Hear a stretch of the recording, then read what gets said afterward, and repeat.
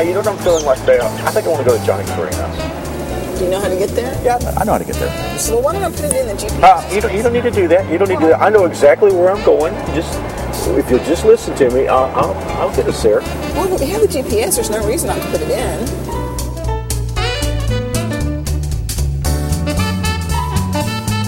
Go straight here. Just keep going straight. In 100 yards, turn right. Yeah, the GPS says to turn up here at this next line. I know, but it's always wrong. Just keep going straight. I'm telling you, I know exactly where I'm going.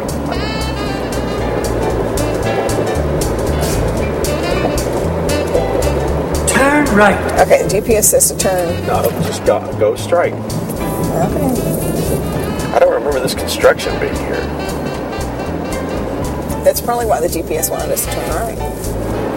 I don't think so. See, I told you we were going to the hospital. Well, it's just on the way. Go straight. Just go straight for a while. For a while. Yeah. I'll In go up 80 when I yards, get It says here. turn left Turn up here. No, just keep going straight. I'm telling you, just go straight. Turn around. I think we should have listened to the GPS. You know the signage in this town is wretched. I think whoever laid it out must have been high. Recalculating. I just hate reality television. Good morning. We're talking today about how to know what God's will is for our lives. I've been talking to crowds about following God since I was 16, which is a lot of years. And I remember the first meeting that I had, and it's happened ever since, and in all the years I've been pastoring, the number one question that I get asked is, how can I know God's will for my life? Or sometimes people will say, how can I know if I'm listening to God or if I'm listening to my own feelings or whatever?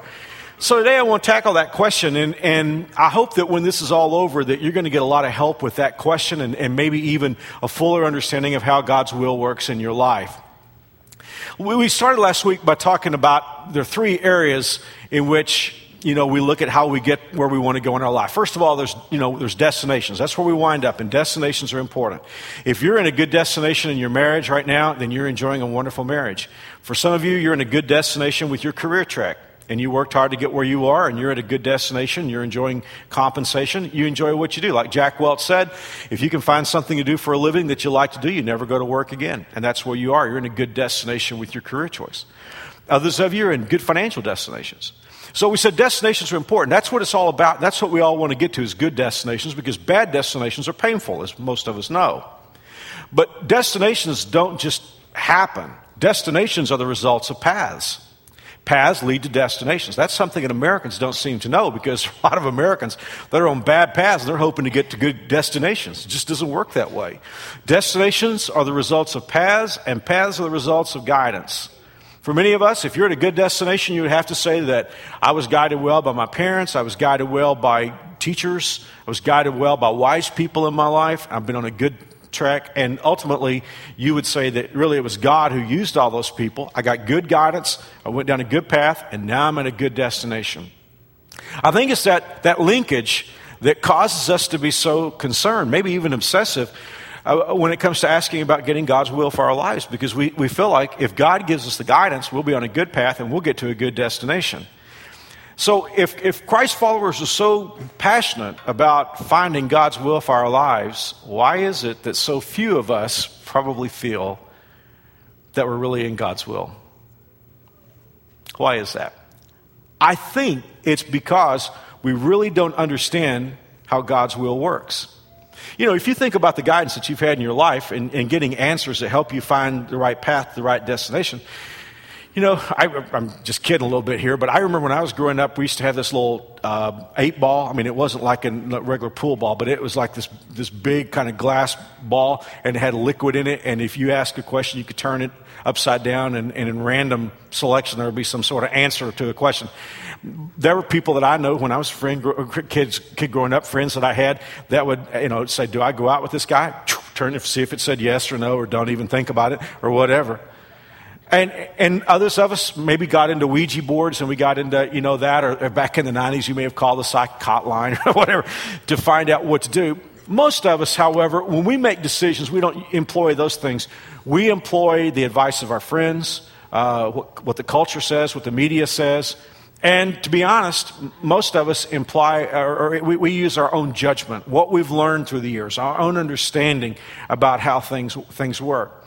And for those of us who are Christ followers, what really goes wrong with us many times is I think what we'd like to do is we'd like to invite Jesus to sit at that table, along with the media, along with our friends, along with our own way of thinking, what we've learned through the years, what people say about us, our own insecurities, and all those kinds of things. It's like, I want to know God's will. So Jesus, have a seat at the table, and all these other entities will weigh in, and then you tell me what you think, and I'll just evaluate all that. And I think that's why God's will doesn't work for so many of us, because at the end of the day, there's one thing about God: He will not be among other voices. Either, if you want God in your life, He must either be God or not there at all. I remember years ago, I was in a co-management situation. I was at the top of an organization. I had equal authority and equal responsibility with another person. That was a nightmarish scenario. I don't do co-anything. I don't counsel codependence. I don't take co-Tylenol. I don't do anything with a co in front of it. I'm just joking. It was awkward because he was being deferential to me and I was being deferential to him, and things were falling through the cracks. And I remember going to him one day and saying, look, this is not working. Either you be the boss and I'll follow you, or I'll be the boss and you follow me, but somebody's got to make the calls here. And I think that's what oftentimes God says to us when we say, oh God, would you give me your will about this? Should I date this person? But then I have all kinds of other voices weighing in, and God is saying, look, I'm not going to sit at the table with other people, other voices. And here's the thing that I guess that God really showed me as I got prepared for this message. Knowing God's will is not getting critical or salient information that we're going to employ to make life work. It's like an escalator. Have you ever gone to a department store or whatever and the escalator stopped? Try making it go. You know, try pushing one of those stairs. I mean, it's not going to go anywhere. An escalator is not meant for you to carry it. It's meant to carry you. And it's the same way with God's will. For so many of us, that's an epiphany, because all our life we thought, oh, finding God's will, that's like getting the combination to the lock. And if I find God's will, then I'm going to make God work for me. And it doesn't work that way. What we're going to learn today is that God's will is found in a relationship. And beyond you figuring it out and making God's will work, God's will carry you in your life. Let's talk about something for a moment. If you're a Christ follower, if there ever was a point where you put your life in the hands of Jesus, you have two wonderful promises that bracket. These are like brackets that make God's will work in your life. Here's the front bracket. Psalm 73:24. I just picked this verse. There are many verses that communicate this message, but this is my favorite. The psalmist said, you will guide me with your counsel. See that? You will guide me with your counsel, and afterward you will receive me into glory. What the psalmist was saying is, Lord, all throughout my life, you're going to direct my path. And by the text here, he was saying, you will direct me until you take me to heaven. I like that. I think that's what David was saying in Psalm 23 when he said, surely goodness and mercy will chase me down all the days of my life, and then I'm going to the big dance. God promises you. If you're, it's not like, oh, I got to wrestle God's will away from him so that I'll get the magic answer and know how to live my life. No, it's not like that. This is the first bracket of God's promise. God is saying, if you are a follower of Christ, he will guide you. Well, somebody could say, well, Mark, I'm a Christ follower, but stuff is going on in my life, and it doesn't feel like God is guiding me. Well, I don't know how you work, but let me just, keeping it real here, let me tell you about me. When everything is going great in my life, and all my friends love me, and my family situation is great, and I got plenty, I got money to pay my bills, and I'm feeling good, and no problems. You know what I tend to say at that moment in my life? Oh man, God is really working in my life. God is really leading me. God is guiding me. And that's true. What happens when stuff goes south in a major league way? I'm saying, where's God? Where's God? But do you know that in the tough stuff that you and I encounter, and don't get the idea that God brings bad stuff into your life. We live in a broken world. There's an enemy who hates you. There's 6 billion people on the planet, and every single one of us has a sin nature. There's a lot of bad stuff that's going to happen here. God doesn't cause bad stuff to happen, but the back bracket, God promises you this. In the book of Romans chapter 8, verse 28, and we know that God causes everything to work together for the good of those who love God and are called according to his purpose for them. See, here's the deal. If you're in a submissive love relationship with God, you got God's will working already. It's not like you have to discover it. God is already at work. On the front bracket, you have God's promise that he will lead you all the way till it's time to take you to heaven. And the back bracket says, even the things that aren't good, God's going to use those to work together to bring positive benefit to your lives. Okay, I know what some of the more analytical of you are thinking. You're thinking, it's not that easy. There's something I got to do for God's will to work in my life. And you're right. We're going to drill down on that now because, see, you can be a Christ follower and be out of God's will because, well, let's read the text together and I think you'll see what I mean. In the book of Proverbs chapter 3, there's a verse of scripture, actually a couple of verses, and some of us have what we call life verses. There's a verse in the Bible that really speaks to us personally, and we've gone back to it over and over, and we sort of declare that it's our personal verse.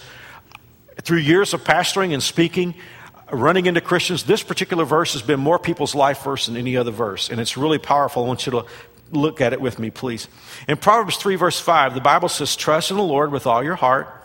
Do not depend on your own understanding. Seek his will in all you do, and he will show you which path to take. Bingo. What's God saying? 3 things right here. You do this, and God says he will show you. You won't even have to ask. He will show you which path to take. So let's drill down on those for a few moments, and then we'll be through with this message. 3 important things. Let's take the middle one first, because this, I think, where it all starts. God says, don't lean on your own understanding. You and I have understandings.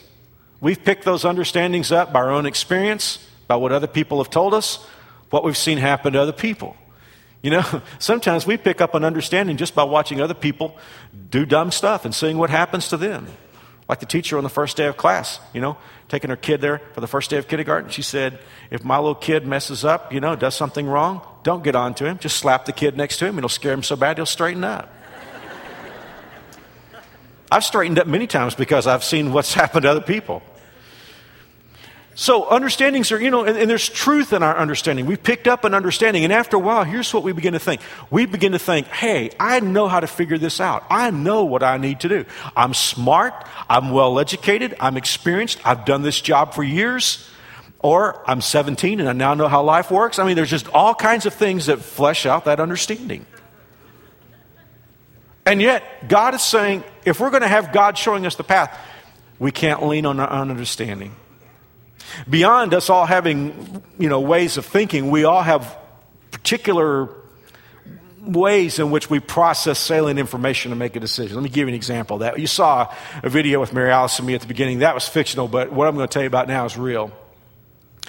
We're high school sweethearts, so we haven't had a lot of arguments, but I'll just tell you, there's one argument that we had years ago that stayed with us all this time. And then when we get into a situation where we're trying to figure something out, and I'm coming at it through my normal way of handling it, and she comes at it through her normal way of handling it, we just look at each other and say, Indianapolis. And I'll tell you why we say that. Back in 1990, I was on my way to a pastor's conference. I was president of an organization, pastor's organization, and I was speaking at a conference in Michigan, I think, Detroit. And so we were driving.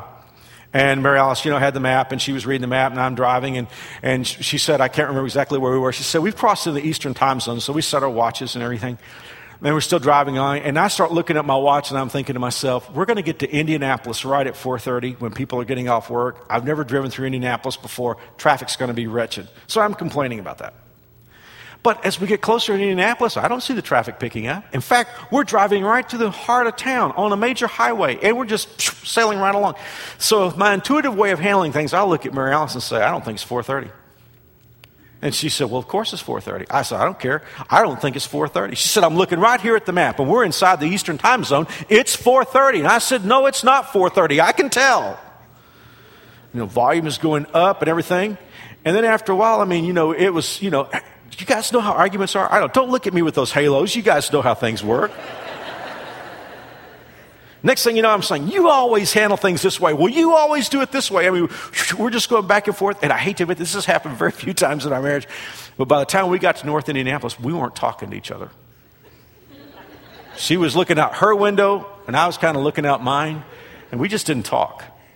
I mean, for a couple of hours. That never happens with us. Isn't it hard work not to talk to somebody, you know? Finally, we get to the hotel where we're going to stay. And you know what we find out? We found out I was right. It wasn't 4:30. You see, and if you're from Indiana, I don't mean anything by this, but from what I can understand, Indiana is kind of a freaky state when it comes to time zones. Some are in some counties in the central time zone, some are in the eastern time zone, and beyond that, Indiana is one of the 3 states that didn't observe daylight savings time. And I was right. My nature is to go by feel. Mary Alice is a very by-the-book analytical kind of person, which is very good that she keeps our checkbook, but she likes systems. She likes detail. I don't like detail. I'm like, get to the bottom line. I'm a very intuitive person. And that's my style. You say, Mark, are you always right?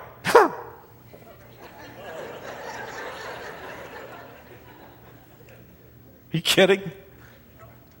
I'm just telling you, every one of us has that going on in our lives. Some of us are detail people. Some of us are analytical people. Some of us are intuitive. Some of us have different ways of handling things. And so what happens is we've done this for so long. This is the way that we've handled problems. This is the way that we've made decisions. And it's just so natural when one of these big things comes up in our life to say, hey, I know how to handle this. I've done this before.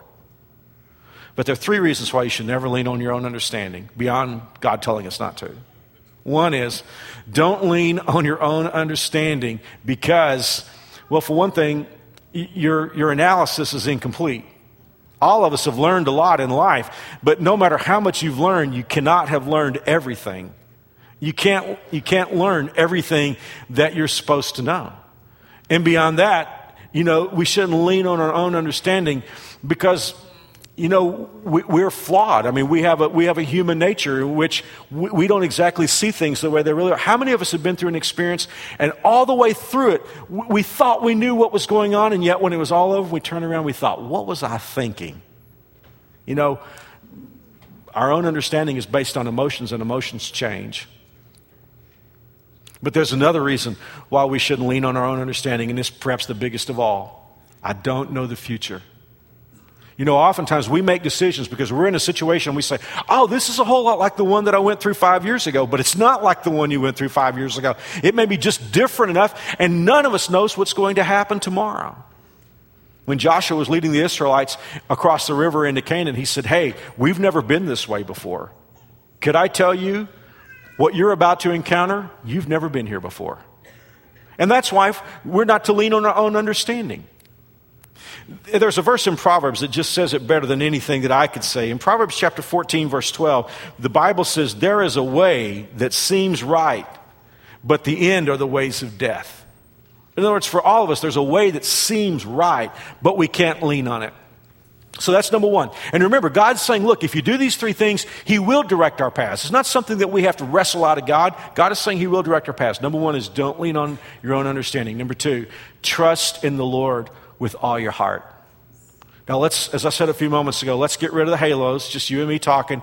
I'm just going to tell you right now, I really struggle with this. I am obsessive by nature. And I want all the answers before I take a step. That's my nature. Trust does not come easy for me. And yet, if you were to catch me in the hallways of New Spring Church and you say, Mark, do you trust in God? I'd say, absolutely, I sure do. That's why I want to drill down on this, because I really want us to understand exactly what God is saying here. I actually went back and read this in the Hebrew, and it's really cool, because here's what God is saying. God is saying, trust to the point where you feel safe. A lot of us trust. We have trust in people. We have trust in financial situations. We have trust in career situations. But at the end of the day, we don't exactly feel safe. It's kind of like, like the old guy who'd never flown before. He's like 90 years old, never been on an airplane before. He had to fly up to see his daughter. His daughter met him at the airport. She said, Daddy, what'd you think about that airplane? He said, I flew on it, but to tell you the truth, honey, I never did put my whole weight on the thing. Some of us are like that with God. We trust, but we don't feel safe. God says, listen, if you want to have my guidance, don't lean on your own understanding. Trust to the place where you feel safe. Trust what? Trust circumstances? Absolutely not. Because circumstances can be horrific. What God is saying is in the midst of wretched, horrific circumstances, God is so there for us that you can trust Him to the place where you feel safe. In fact, the world can be falling apart. Your world can be falling apart. And you're saying, hey, I got peace in the storm because I know God is there. There are many stories I could tell you about this. in my life and people I've known, but this is the one that to me is always kind of the Mount Everest of those kinds of situations. My grandmother was an extraordinary lady, my dad's mother. She had 9 kids in the Depression. My grandfather was not a believer for many years. My grandmother just loved God and walked with God, and she reared her kids to love God with all their hearts. Three of the boys in the family, 9 kids, 3 of the boys are pastors. 3 of the girls in the family sang Christian music group. 1 of the brothers was a Bible college professor. I mean, just an awesome, awesome influence this lady had. Just a country girl from South Central Texas, and yet she was just incredible. My cousin, Anita Renfro, who's a Christian entertainer and author, some of you may have seen her, I think, on Good Morning America. She's the one who did the mother thing to the William Tell Overture. Anita's written about our grandmother a number of times, and she's just an incredible lady. And loved God, just so pure-hearted. And I don't think I've ever heard my grandmother say anything negative about anybody. But in June 1977, we went through what a lot of families go through, just the kind of tragedy that's just so awful that you just can't believe it happened in your family.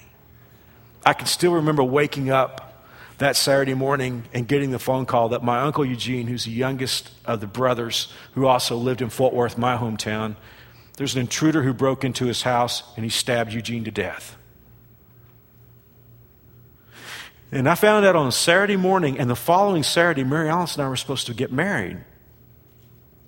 We did everything we could to get through the weekend at church, and Monday morning we would drive down early to Burnett, which is about 170 miles south of Fort Worth, where all my family's from, for the funeral.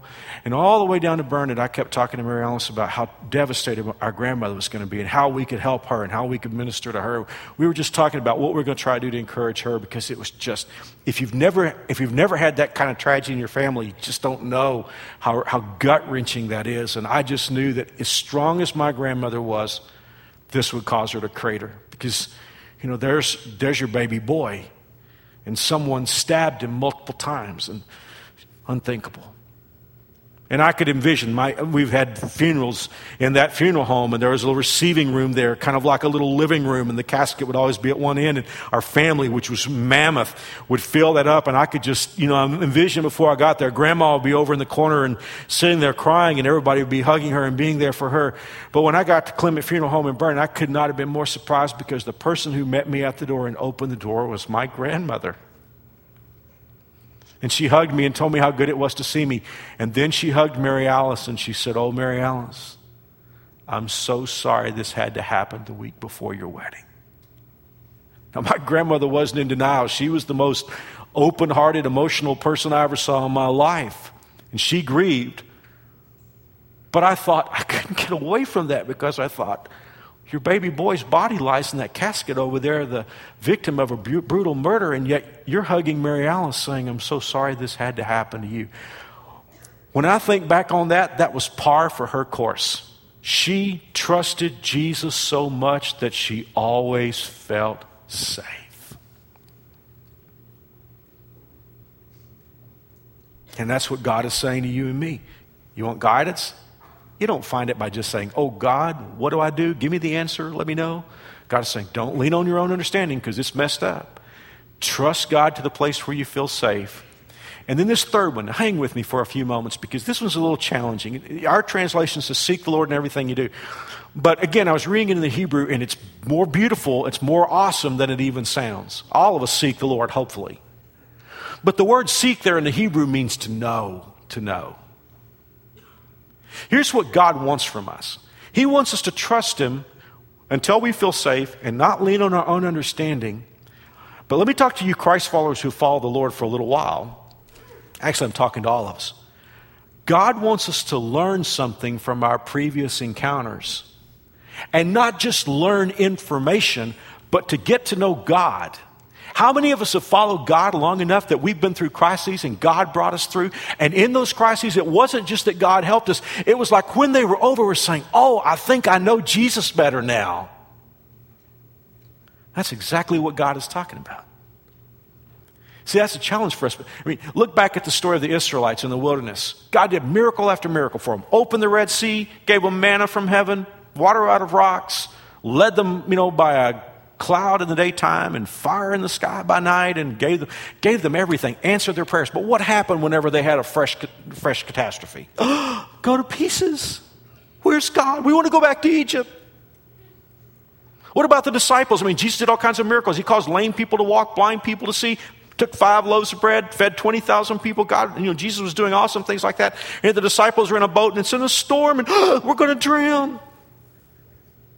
Guys, I'm not making fun of these people because I'm just like that sometimes. God has done so many miracles in my life, and yet something else can come up and it's like, oh no, Lord, we're going down. And God is saying, Mark, learn something here. Remember, think back on how I brought you through.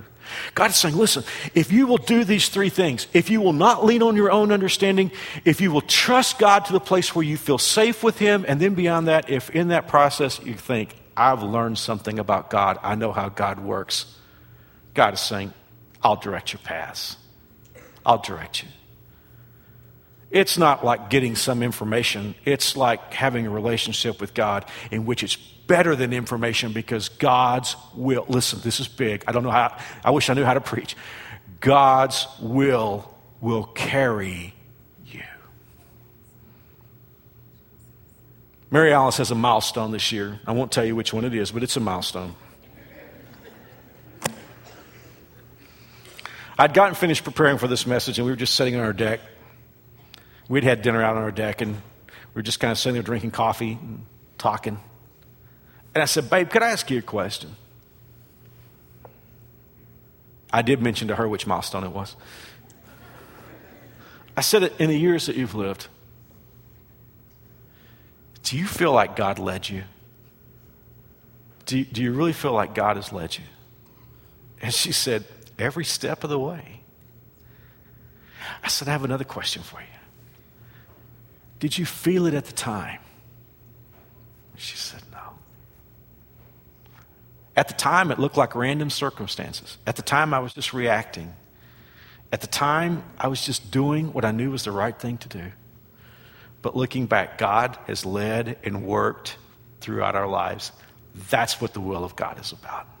It is about you being in a relationship with Him, not trusting your own feelings, trusting Him to the place where you feel safe, and learning to know Him better throughout the whole process. You do that, it's a piece of cake. Let's pray. Father, I thank you for the privilege of being able to talk today about these wonderful truths from your word. And yet, Lord, you know that I need them as much as any person here. I pray that you'll help me and you'll help us all to grow in our faith in you. And now, Lord, I pray that you would work in each one of our lives. In Jesus' name. Hey, would you pray with me a little bit more here? You know, finding God's will for your life only begins when you have a relationship, becoming a son or daughter of God. How do we do that? Total gift. Jesus died on the cross to pay for our eternal life. When you and I, by faith, when we receive Jesus into our lives, God forgives our sins, writes our name in the census book of heaven, and then you get into this relationship where God guides you. It's awesome. It's not something that you and I can deserve. I'm not asking you to be better because you and I can't be good enough. I'm not asking you to join our church because our church can't give this to you. It's between you and God. 2,000 years ago, nearly, Jesus Christ lay on a Roman cross, and he hung there for 6 hours. And the way God looked at it when they took his body off the cross, your sins have been paid for. It's that big. 3 days later, he stood up and walked out of his grave under his own power, which means he is God, King of kings and Lord of lords. And if you will ask him to come into your life, he will do it. If you don't have words to pray, I'm going to pray a prayer, and you can repeat these words after me. You can say your own words if you want to, but if you've never received Jesus and you want to receive him today, you can do that. I'm going to pray a prayer. If you pray these from your heart, God will listen. Here we go. Jesus, I believe you died to pay for my sins. I ask you to forgive me and save me. Bring me into a relationship with God. In Jesus' name, amen. Hey, I know that was quick. You just made the biggest decision of your life, and we did it in a few seconds. And you could say, I'm not sure I know exactly what happened to me. I want to give you something. This is a great packet. It's just got some great stuff in it, some DVDs and material to help you know what it means to follow Jesus and the decision you just made. It won't cost you anything. When you came in today, you got a worship folder. There's a detachable card. If you will, put your name and address on there. You can drop it in the boxes by the back doors, the bottom of the staircase. You can even drop it in the offering plate when it comes by. And I'll mail you this week, but if you're obsessive like me and you don't like to wait, you don't have to wait. You can just bring your card right back to New Spring Store or guest services, hand them the card and say, I prayed with Mark today. That's all you have to say. They will give this to you and you can walk out with it today. I am so glad you're at New Spring. Just give me a few more seconds here. Next week is the final message in GPS. If you've ever found yourself, maybe through no fault of your own, you ever found yourself on a detour and you're ever wondering how can I ever get back? God is awesome to help you get back on track. We're doing a sermon called Recalculate. I can't wait for that one. And then 3 weeks from this weekend, we start the series of the year. It is a series called Packing Heat. I cannot wait to get started on that. We live in an angry world. Dealing with angry people is a bigger challenge all the time. Dealing with my own anger is a challenge. We're going to talk about anger, carrying anger, and we'll have some fun with it, but it's going to be great. So 3 weeks from this weekend, we start Packing Heat.